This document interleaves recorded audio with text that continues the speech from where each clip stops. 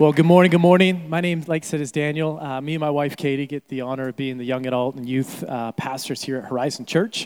If I haven't met you yet, come say hi. After service, would love to get to know you.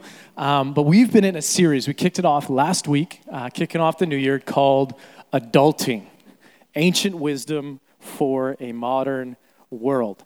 And if you're at a point where you're like, what are you talking about? I'm going to catch everyone up on speed as to what adulting is. Some of you know about it, like you ate dinner last night and you cooked it yourself and you hashtagged adulting. You will know exactly what we're talking about. But this is what the word adulting became popularized around 2008. It was as the millennial generation, my generation, hey-o, typical millennial, we're the best. And Gen Z's like, shut up. We're done hearing about you. Your day is done. But millennial generation as a whole began doing major life stages like getting married, starting a family, buying a house, taking the trash out, at a much later age than previous generations. And so someone maybe at 28, they're maybe just starting to get into that. And there's a lot of reasons going into this. Isn't a bash on people, adulting later. It's just like the housing. There's many, many reasons as to why this is beginning to happen. And some of the ways that it'll be used, it's been said $1,000 is like $10 once you start adulting. Anyone done that, right? You get a tax return. When you were young, it was like $1,000, I can do anything. And then when you get a $1,000 tax return as an adult, I need 10 more. And that's about what it is. Adulting, realizing that paying off your loans is also a way of treating yourself. Hey, novel thought. Today I showered, cleaned the house, and made dinner as a single man living alone. Again, if you're a mom with multiple kids, that's like next level adulting. But like if you're a single man living at home alone, and those were the three things that took it all out of you today, hashtag adulting. You see, we can laugh and kind of make light about it, but the reality is we might have some characteristics in the millennial generation of adulting, but the idea of adulting is nothing new. Maybe we have a phrase for it now, or we can look at it, but as easy it can be to look at a few characteristics of the millennial generation around adulting, it's not new. Advancing in age has never and will never be synonymous with growing up as an adult. Come on.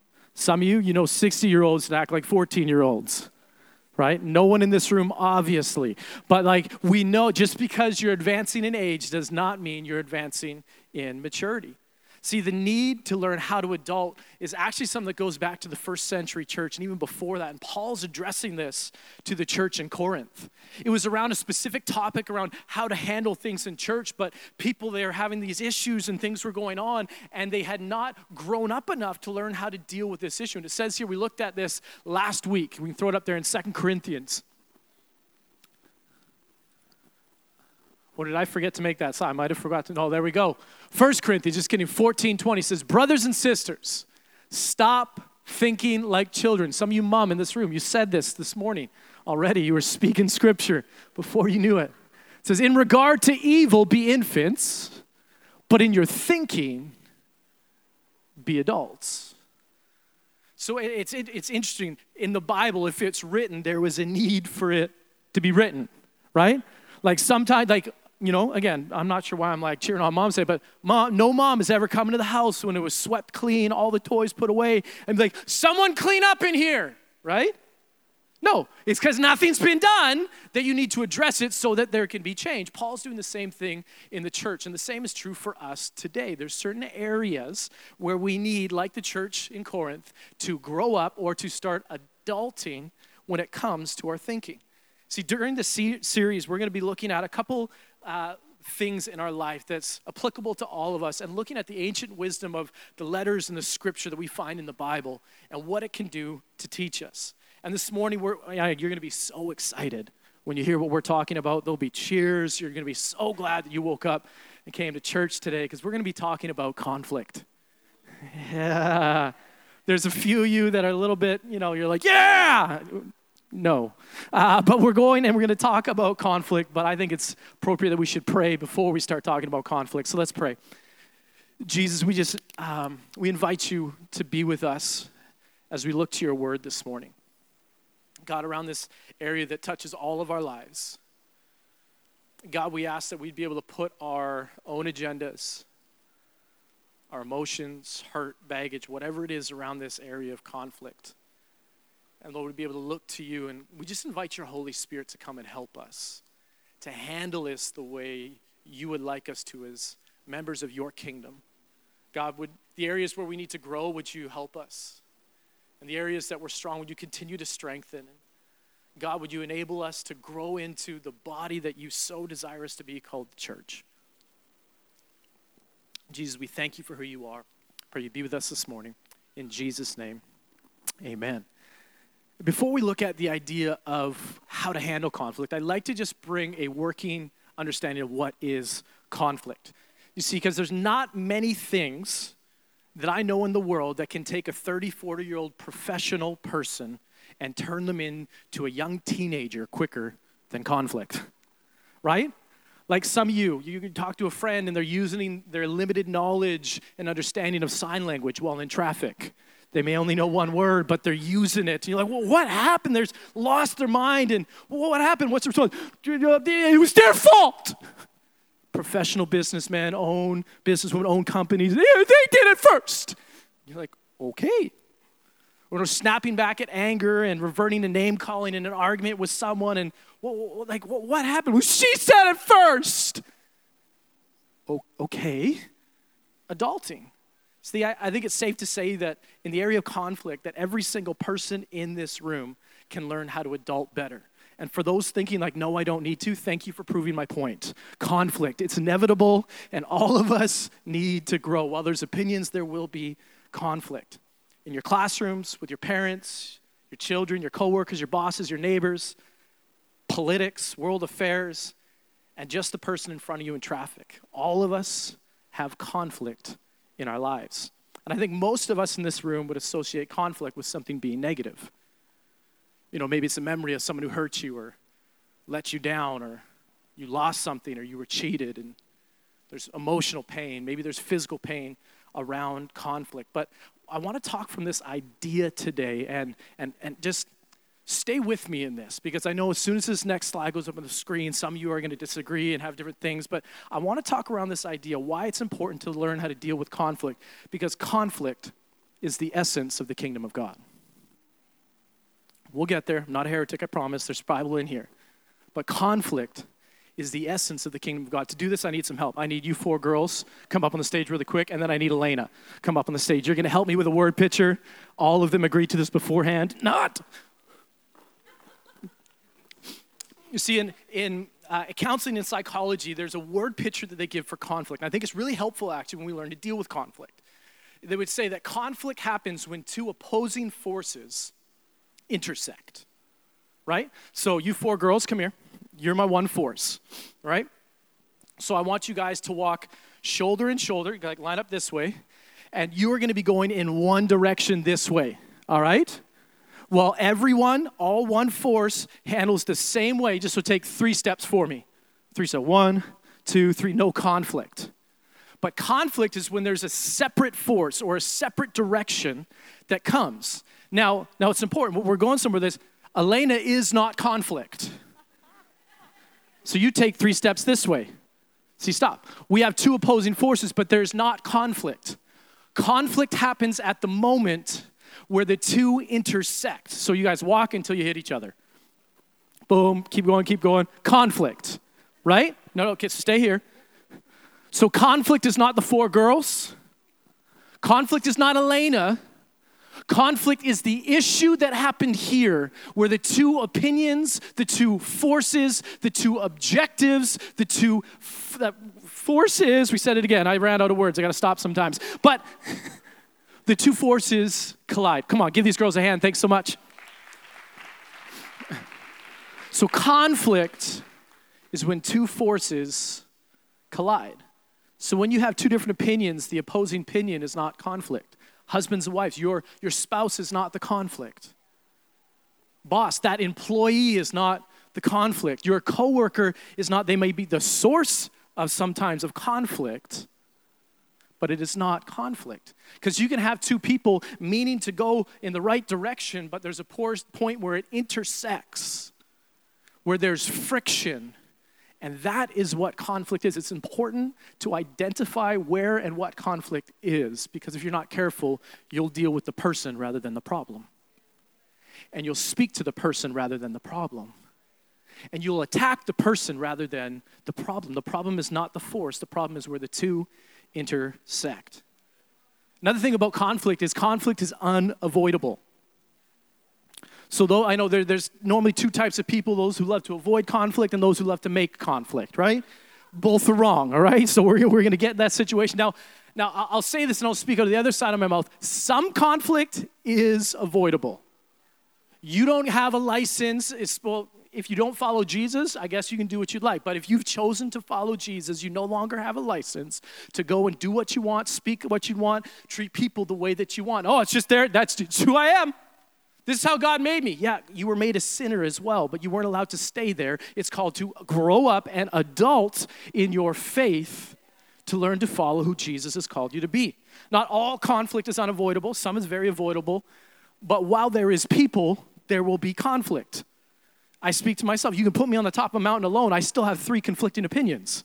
Like, even inside of ourselves, I disagree with myself on a regular basis. Leaders that work with me, like, you said this. I'm like, that's a terrible idea. Whose idea was that? Yours. I'm like, well, that was dumb. Why did I say that? That this is the reality. That when we look at conflict started in the Garden of Eden, where God had a way of doing life. But then sin came in and ruined it, and then there was an opposing force that came. And where there's intersects, there will be conflict. There'll be internal conflict. There'll be external conflict. That conflict is a part of life. Paul talks about this. Says the things I don't want to do, I do. And the things I want to do, I can't do. No decision I make is free from this conflict. That we need to learn how to deal with conflict, or it will deal with us. And next is not only conflict, but conflict is actually part of what the church is called to.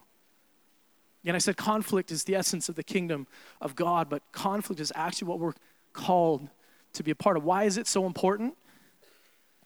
Because how you handle conflict will either usher in the presence of God or repel the presence of God.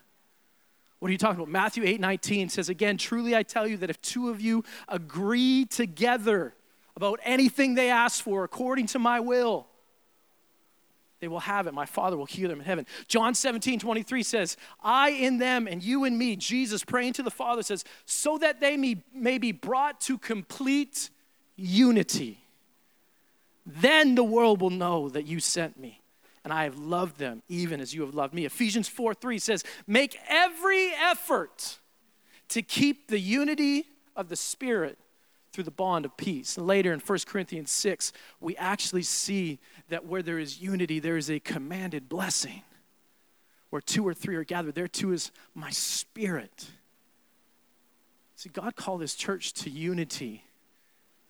He didn't call his church to peacekeepers. Just, don't ruffle anything. I can't, don't ignore it. And I just got to make sure everything's okay. No, that we're going to talk a little about. That's not what I'm talking about.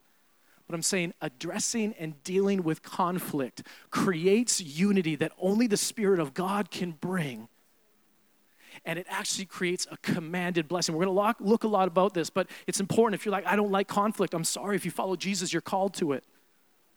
Called to deal with the conflict in your heart. Called to deal with the conflict in the church. And you're called to handle conflict in the world a different way than your natural force or tendency would have handled it. It's conflict. And I want to look at 2 types of conflict. Again, as you study in professional counseling, they got kind of words. There's intrapersonal conflict and interpersonal conflict. And I think it's really important because if you don't deal with the one, you'll do the other terribly. Intrapersonal is the conflict within your own self. It's your bitterness, it's your hurt, it's your unforgiveness, it's the things. It's when you go into a situation and you're talking about the color of the wall, but really what's going on is a conversation about me not being valued because I don't feel like anyone loves me and I have issues with rejection. So I'm going to project something and I'm going to be bold and a bully in arguments because if I don't get my way, I'm not worth it. If I'm not worth it, I'm going to be rejected. If I'm rejected, it's just going to remind me again, just like my dad, just like my mom, that no one loved me. Not to get too psychological with it, but We need to deal with the conflict inside of our own heart because it will manifest itself in the conflict with other people if we don't. There's intra-conflict, intrapersonal, then there's interpersonal conflict. This is just colliding with people around you, and that's life, that's normal, that's personalities, that's a lot of different things. We're going to look at how do we handle both of those this morning. But before we do, we need to understand the goal of followers when it comes to conflict is conformity. And I know saying that anyone under 40 years old I don't like that. I don't want to conform. I don't want to be a sheep. But it's interesting. There's two types of conformity that we see. There's a negative type, and it says this. It says the desire to avoid rejection or to gain approval. Groups often reject those who consistently deviate. When a person conforms to avoid rejection, the influence of others may be less pervasive into what they actually believe. It produces temporary changes in behavior, but no change in belief. This is the high school student that goes to youth group and knows the right answer to say, but the truth of the gospel never got into their heart and changed their belief. They conformed to what was around them so that they didn't get rejected, but it never got to their heart. But there's another type of conformity that is actually the gospel, actually what we're called to. It actually has this picture of sanctification. It says a person may be influenced by others because their statements and actions provide or act as a guide to how to understand reality, the gospel. You used to do life one way, but I say to you this way. And the gospel comes in, and the information and the reality of what Jesus came to build in his kingdom now informs us of how to see and interact with our reality.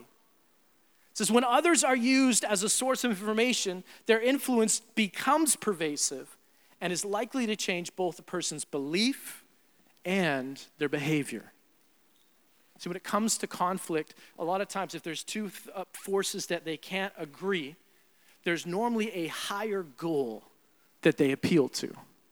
It would be like this. If one person was standing here and one person was standing there, and the goal was to get to Micah in the middle of the stage, from my worldview, I might think I got to go to these stairs over here, walk down so I can get to Micah. But someone right here might think, I'm going to go through these stairs to get there. And there might be an intersect, again, a conflict.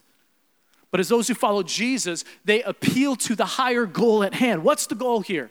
Well, I got to go this direction. No, I got to go this direction. No. Why? What's your goal? My goal is to get to Micah.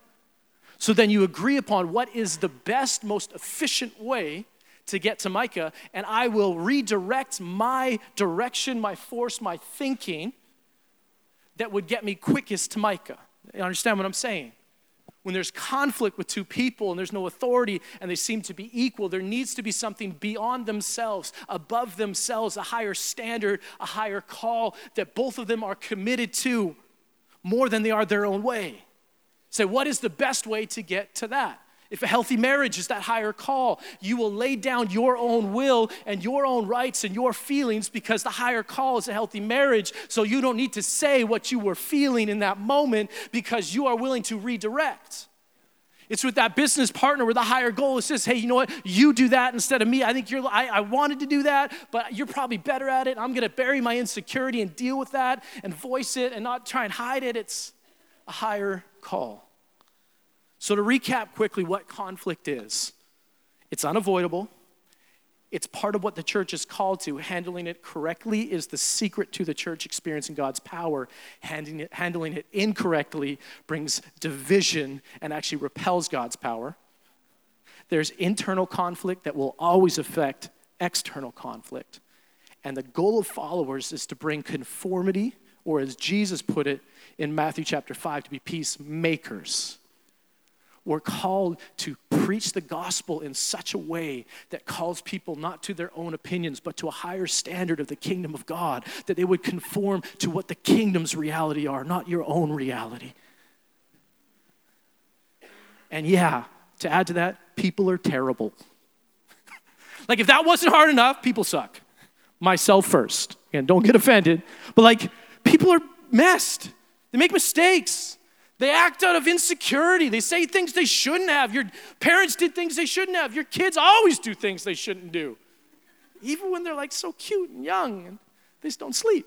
But it's like there's situations where there are always these things. So how do we manage conflict? If the hope of the gospel and the hope of the church and walking in unity and power and the blessing of the Lord is kind of dependent, not only, but very dependent on how we deal with conflict, it's probably pretty important that we learn how to deal with conflict. I grew up in a house, and I asked my parents, they're okay with me sharing this, that until grade 7, they did not handle conflict correctly. And it almost ended in a divorce in my parents' life and in my life. And my mom, in this moment, she tells a story where my dad had an affair on my mom, and it was so bad at the point where my mom was actually praying that my dad would have an affair so that she would have an excuse to leave him. So just to picture what our house was, family dinners were dodging the dishes. And you didn't really know why. As long as you weren't the target of the fight, you were fine, right? Like my brother knew he had to go comfort my dad. I had to go comfort my mom. We made a game out of it. I'm laughing about it now because I got healing, but it was jacked up. But I remember my mom, she was praying. She tells me about this. She goes, Daniel, I was sitting there. She felt like God said to her, Carla, if you want, you can leave Dave. But if you do, your kids won't follow me. And in that moment, she drew attention to a higher reality of I need to raise my kids that love the Lord. And I stand here today because my mom was willing to redirect her path to a higher reality. We can joke about this, but this affects every area of our lives, your business deals, your decisions, your parenting, your internal conversations. So if we look at it, how do we manage conflict? What I want to do first, there's some of these things there. We're kind of just going to throw some things out because luckily the Bible has a lot to say about conflict. The ancient wisdom of Scripture is so beautiful. You won't find it today in the tabloids, in someone's blog post, and this and that. So we're going to look to a little bit about it. But there are some types of conflict that are avoidable.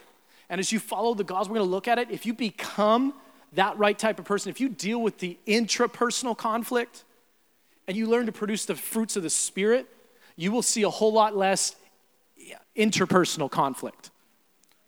And so we're just going to look at some of those. And number one is we're called to be peacemakers, not peacekeepers. And I think there's a very interesting difference here because a peacekeeper is someone that when there's conflict, they hide. Or they just lay down and, hey, you have your way, it's fine, I don't ever need to. But the problem is the same Spirit that raised Christ from the dead lives in you. You have the breath of God in you. Eternity has been placed in your heart. So some of the things that you are seeing, you're seeing because God put it there, and you need to bring your piece of what God's given you and to usher in the kingdom into that situation. When you choose to avoid conflict, you choose to avoid building the kingdom of God. But Jesus says in the Sermon on the Mount, he says, blessed are the peacemakers. Not peacekeepers, peacemakers. For they will inherit the kingdom of God. That means where we go, we don't stir up strife, but if we see it, we are those that come to settle it, to help bring a resolution, to redirect attention to the higher call of the kingdom of God, to bring healing where it's called to be brought, that we're called to be peacemakers. Not conflict disturbers, we'll say it that way. Not peacekeepers, but peacemakers. One of the ways to avoid conflict is to understand it is your job wherever you go to make peace. Which means you're going to have to lay down your own desires at times. You're going to have to trust that God keeps the books at times. We're called to be peacemakers. Number two is our heart is our responsibility. Again, we don't have time to get and read through all of them, but here's just some of the scriptures we're going to be looking at. Hebrews 12, or 14 to 15 says, make every effort to live in peace with everyone and to be holy. Without holiness, no one will see the Lord. See to it that no one falls short of the grace of God and that no bitter root grows up to cause trouble and defile many. Do you understand that no one can make you angry? You work with Pastor Craig, you get certain sayings that they never leave you. Like today is a Tuesday. They made me angry. I didn't know they had superpowers. How'd they make you do that? Right? Your heart is your responsibility. It is your job to not allow a root. There might be a seed from the enemy, but it is your job to manage and look at your heart to uproot the seeds of bitterness so that it might not take root. The Bible says that there's a seed in a thought that when it kind of takes root, it gives birth to sin. And when sin fully conceived, it brings to death. It might feel good to hold on to that seed, but you got to understand the fruit of that seed is the end of the call of God on your life. It's death in your life, that your heart is your responsibility. Imagine conflict if it was always addressed without bitterness. With clean hearts, pure hearts. Your heart is your responsibility. And with this, there's one that I want to bring a little bit of attention to that I think so often can be mistaught sometimes when it comes to conflict. Instead of Ephesians 4:26-25. And it says, in your anger, do not sin. Do not let the sun go down while you are still angry, and do not give the devil a foothold. We've used this, and I've had this done to me, and I've done this too, where like, if you accidentally upset someone, they call you at like 10 at night, be like, I can't let the sun go down in my anger, so I'm going to tell you how you tick me off, and bang, bang, bang, bang, bang, good night. And you feel great, but you just unloaded all your crap on that person. Interesting that it doesn't say, don't let the sun go down on your conflict. It says, don't let the sun go down on your anger. It is your responsibility.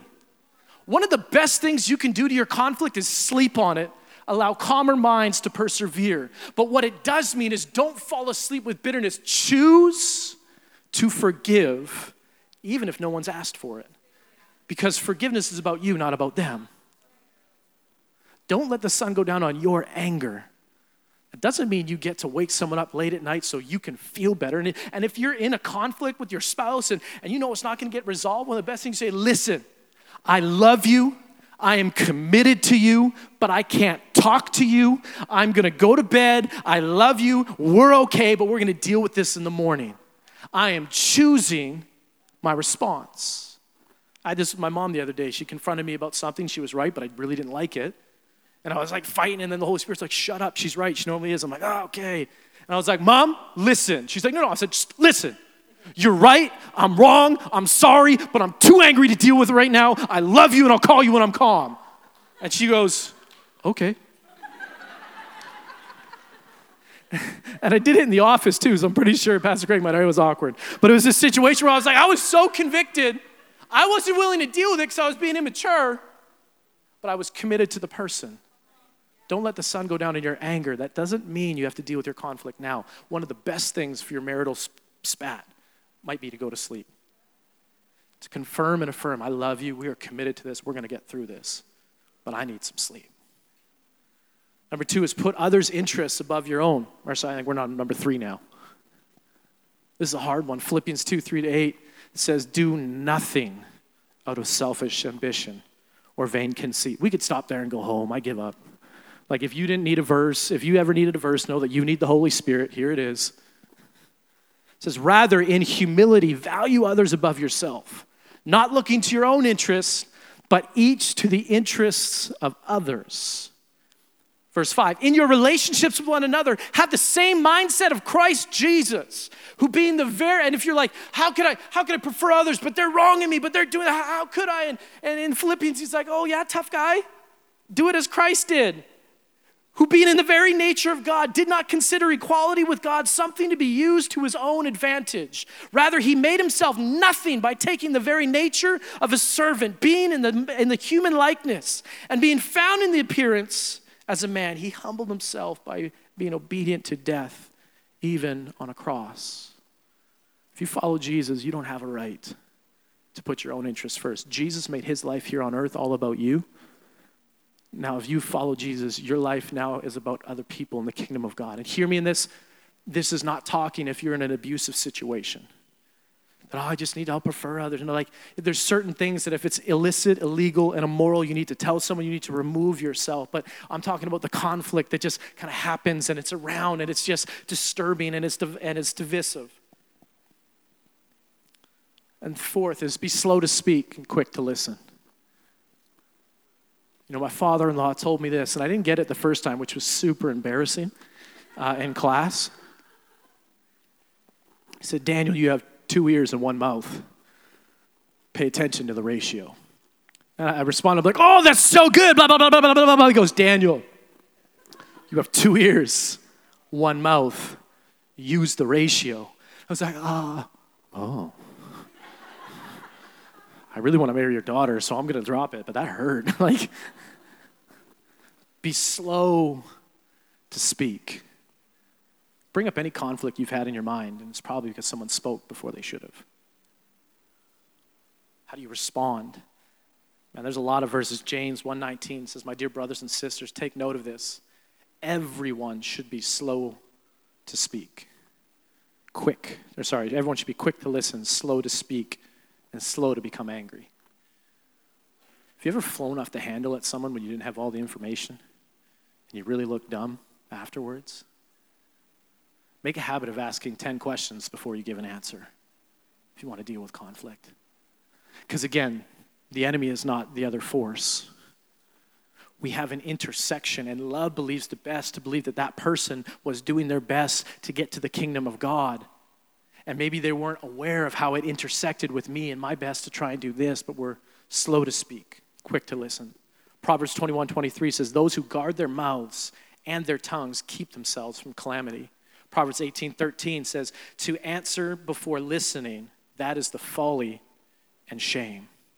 And Proverbs 13:10 says, where there is strife, there is pride, but wisdom is found in those who take advice and they listen.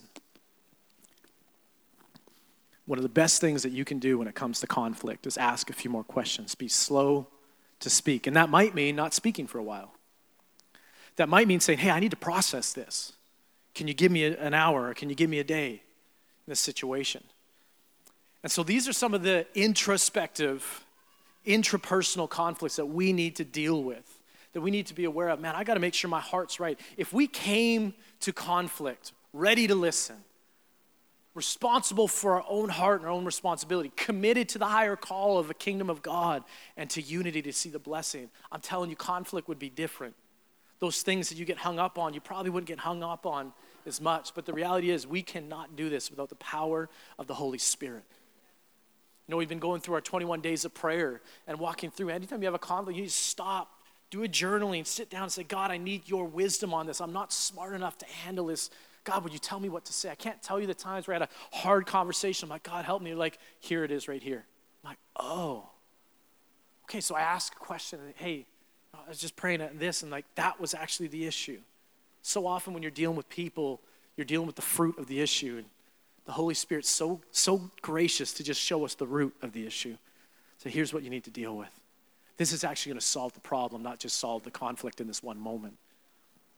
But there's other things the Bible talks about how to deal with the interpersonal conflict that we're going to look at between people. How do you handle this? And again, we talked about the conflict within us. Now, the Bible has a lot to talk about with the conflict within the church. It actually has pretty little to talk about with the conflict with the world. And we'll get to that. The response is basically like, suck it up. Jesus died. You're going to go through stuff too, but know that your name's written in heaven. Amen. So like, if you're wondering like, how do you deal with that? That's kind of the teaching. Again, there's more to that. We're going to get into it. But how do we deal with this? And number one is, how do you handle a Christian who's in sin? You know, the Bible talks about this in Matthew, like this conflict where you see someone, a fellow brother or sister, believer, and they're walking in a lifestyle, knowingly sinning, walking in. How do we handle this? Do we tweet about it? Do we Instagram it? Do we tell 17 people on our prayer list? How do we handle these types of conflicts? And Matthew 18, chapter 15 to 20, or verse 15 to 20 says, if your brother or sister, again, Christians, believers, cause you to sin, go point out their fault, if their brother or sister sins. Not against you, but you just notice this. Notice how you don't get to be a peacekeeper. You're now responsible to be a peacemaker because you're committed to them because we're one body, as it says in Ephesians chapter 4. And when the arm is weak, the whole body is weak. And we need to be about the kingdom work. And so I need the arm to be functioning so that the leg can function so that we can reach the world. It's kingdom work. We're peacemakers. We're committed to something beyond our own selves, beyond our own trajectories. So if you see a brother or sister who sins, go and point out their fault. Here it is. Just between the two of you. But they won't listen to me. I know they won't. I just know that. Just between the two of you.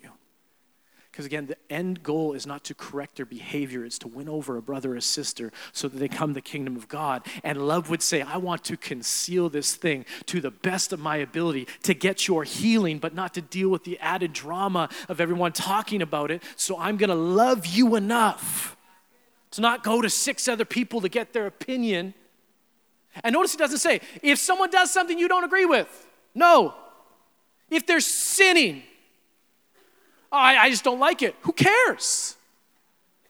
I don't agree with it. Is it sin? Is it causing others to sin? That's our justification to go and talk to someone. Just between the two of you. This is a follower's thing. Step one is to go to them with the heart of Christ and do it quietly. But it continues, because the reality is sometimes it doesn't work. Verse 16 says, but if they will not listen, take one or two others along, one or two others, maximum two.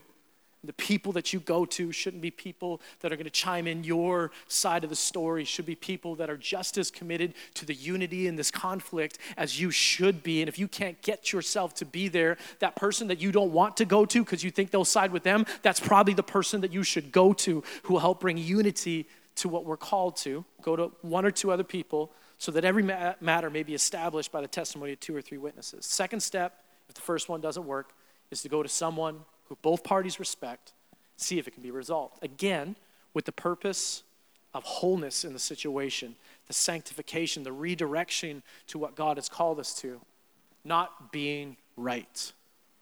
And thirdly, it says, if they still refuse to listen, tell it to the church. And if they refuse to listen even to the church, treat them as you would a pagan or a tax collector.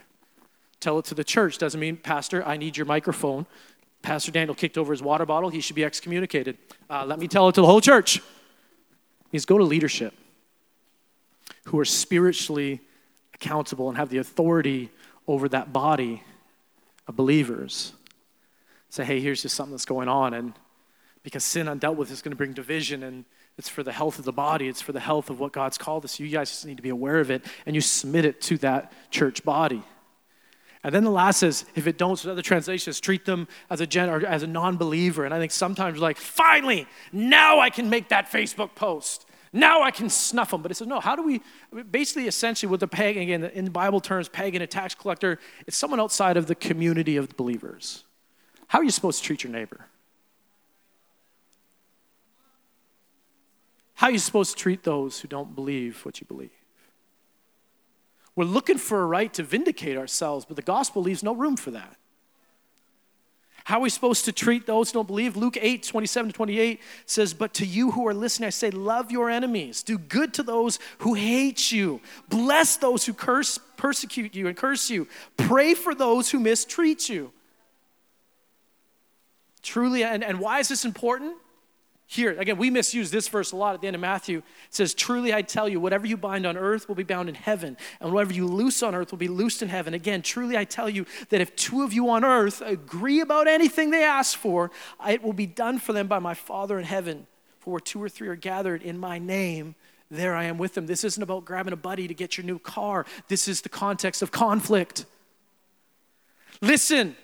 If you guys who are in conflict can appeal to a higher standard of the kingdom of God, and then you ask, say, God, would you help us to live out your kingdom? It says the Father will hear in heaven and is committed to unity like we ought to be committed to unity and to community. That this is the context of to agree on anything together in unity. Another one is, Daniel, what if someone sins against me? Then can I hit him? Right? Like they nicked my car in the parking lot. She saw the door hit it. I know she did. And she didn't do anything. She didn't leave a note. Like, if someone sins against me, how do we handle that?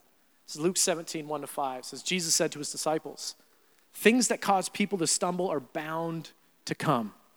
He goes on and says, but woe to who they come. It's better if you tie a cinder block around your neck, hop in the water. So you don't want to cause people to stumble. Pretty serious language about that. It continues on. It says, if your brother or sister sins against you, rebuke them. If they repent, forgive them. Verse 4 says, even if they sin against you 7 times in a day, and 7 times come back and say, I repent, you must forgive them. To which the apostles respond, Jesus, increase our faith. Again, conflict management, peacekeepers is a supernatural thing.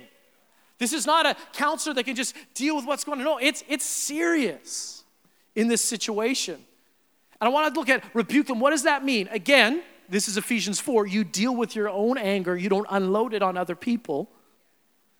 And Ephesians 4:30 says, and do not grieve the Holy Spirit of God with whom you were sealed for the day of redemption. Get rid of all bitterness, rage, anger, brawling, slander, along with every form of malice, ill intent. Instead, be kind and compassionate to one another. Forgive each other, just as Christ forgave you. Rebuke as we want. You're an idiot. I was going this way. You hit me. You are the problem. Rebuke says, hey, listen.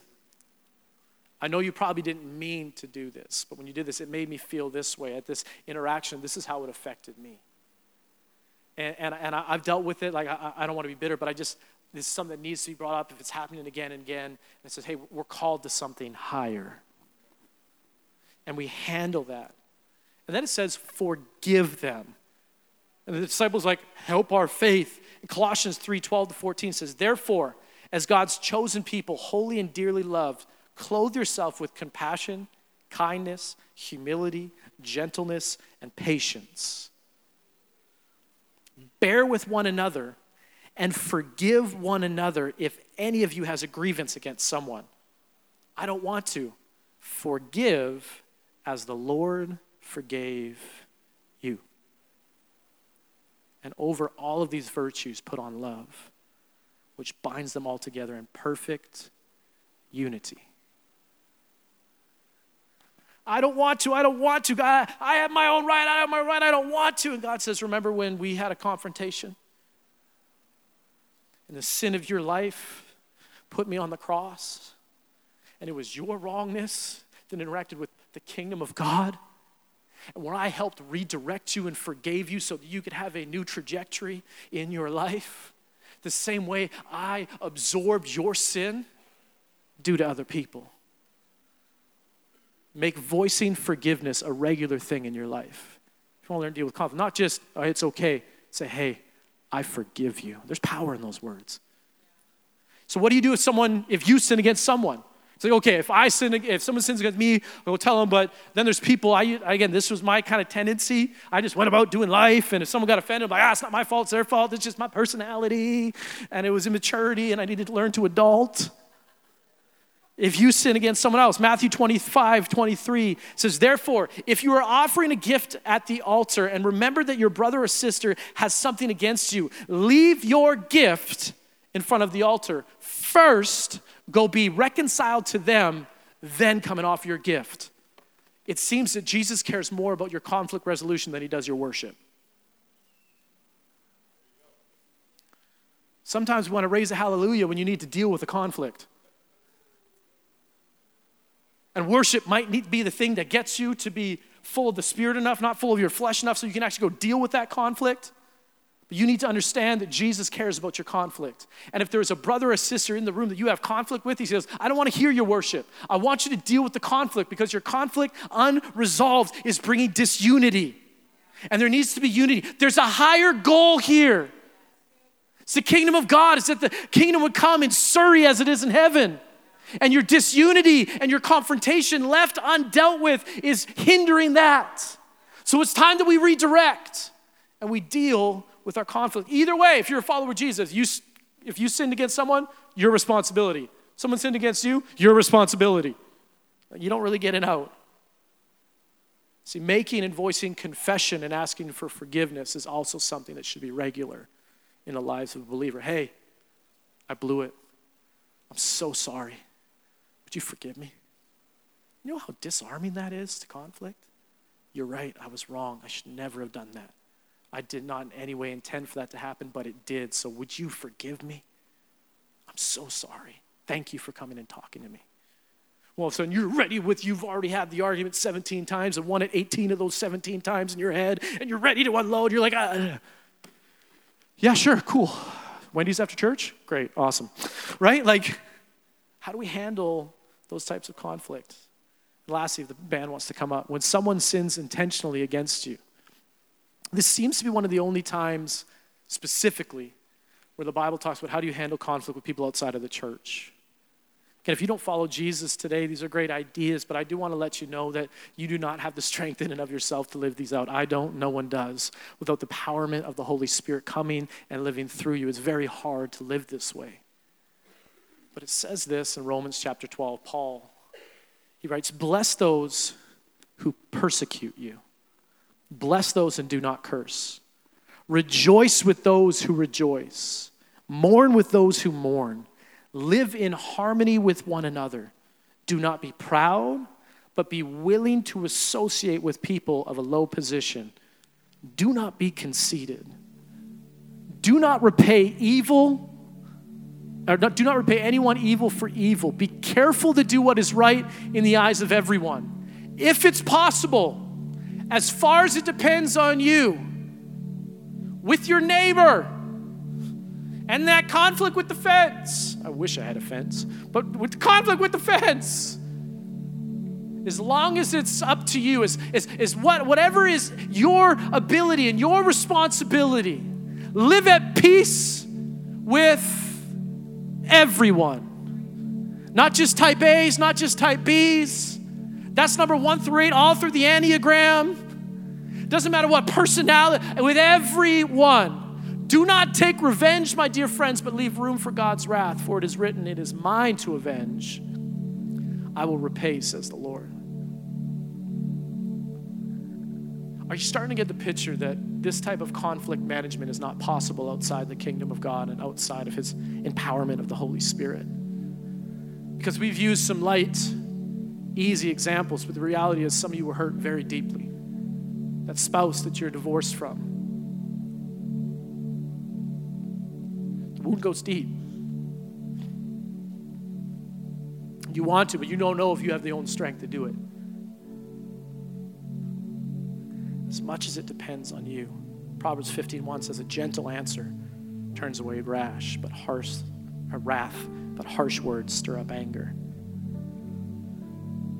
See, when conflict can't be resolved with someone outside the church, we're actually called to take it. You might need to move yourself away from that, but say, God, I trust that you're seeing this.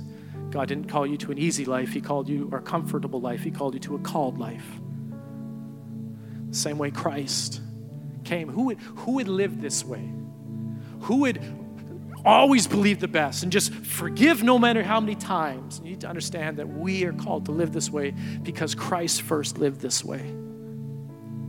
That we had humanity going one direction. And we just celebrated the coming of Jesus that came. The essence of the kingdom of God is conflict, because the essence of what Jesus came was to come and create a different force, a counter-earth force, a counter-cultural force that goes against sin humanity, that goes against sin nature. There's a conflict between it where we want our own way, but Christ says, no, if you want to follow me, you're called to die to yourself.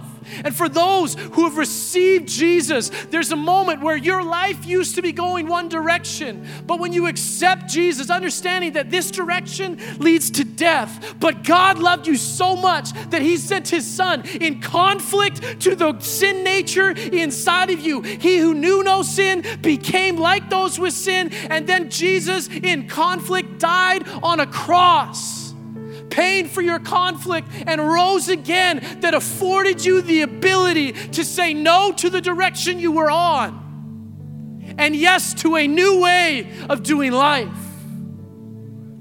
Who would live this way? Jesus lived this way selflessly, lived in love. Not only did Jesus live this way, we're called to live this way. You know, the Bible says that we were saved.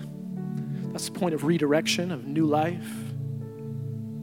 It says one day when Jesus comes back for his church, the new heaven, new earth, we will be saved.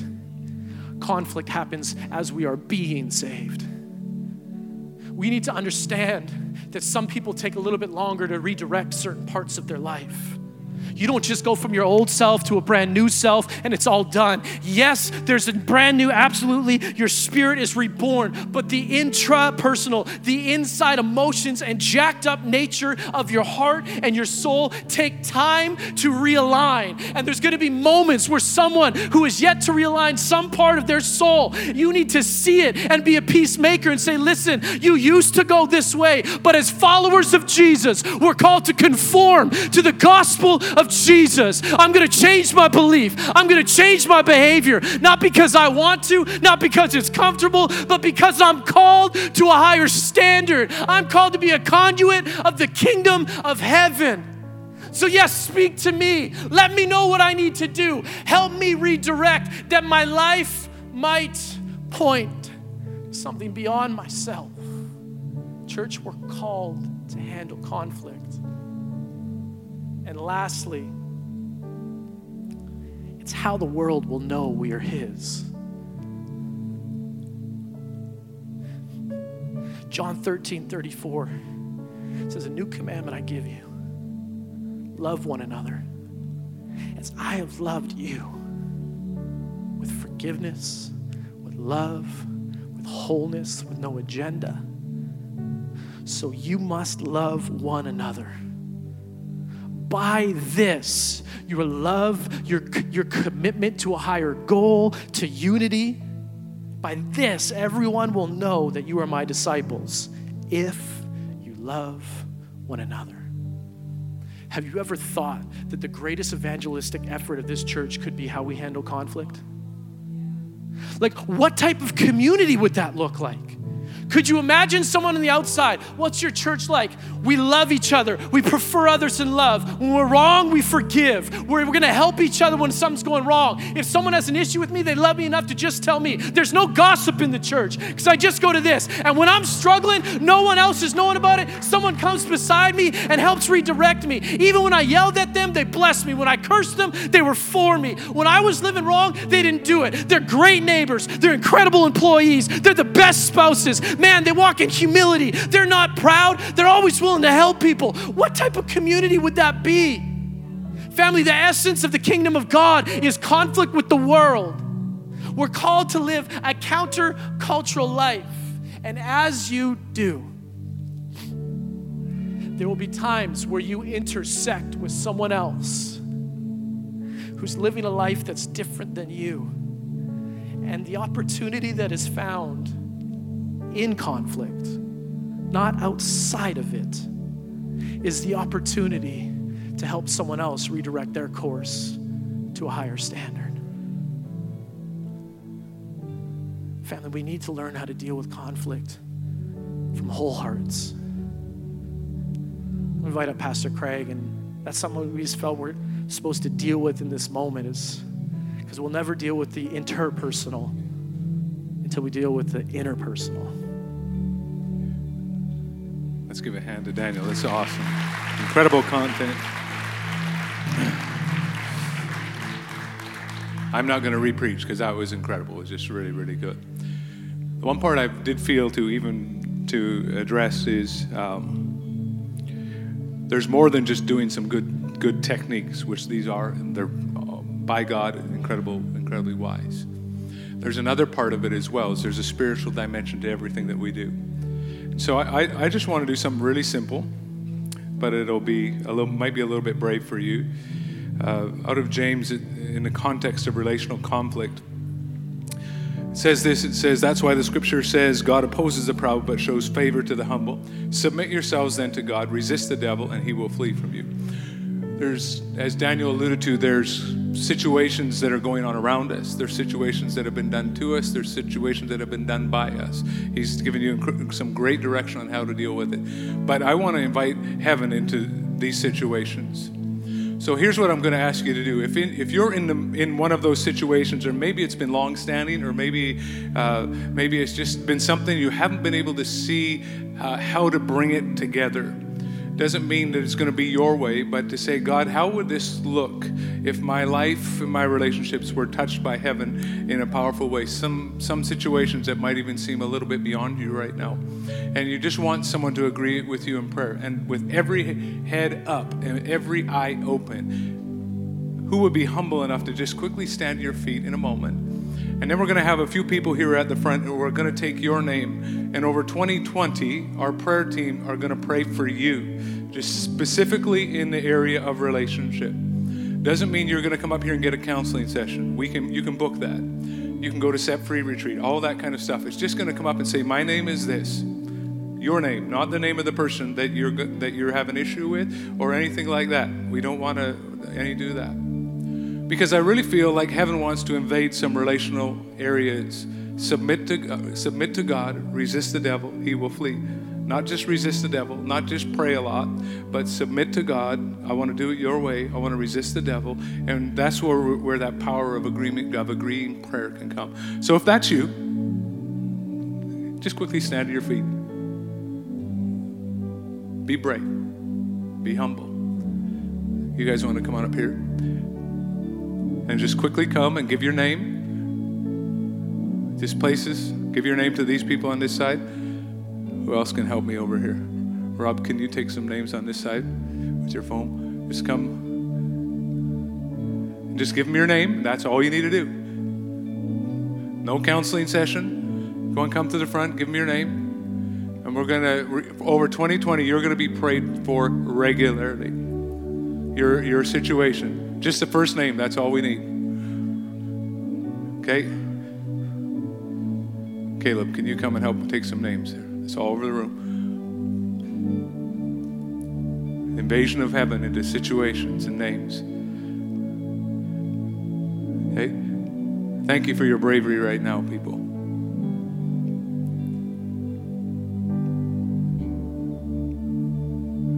Yeah. I'm going to pray for you again and again and again. Heaven help us. Submit to God, resist the devil, he will flee.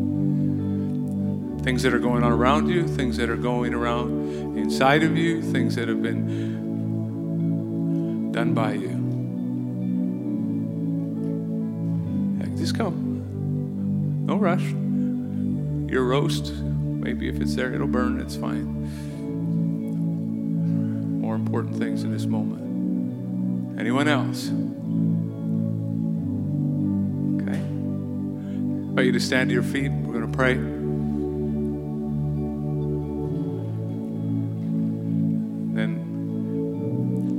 As soon as I'm finished praying, just join with me. We're going to declare that that there is no rival that's going to win in this situation. Lord Jesus, I thank you for all around the room, Lord. This is such an area of our lives that touches us in a powerful way and affects the way we get out of bed in the morning, affects the way we look forward or with dread or with anticipation.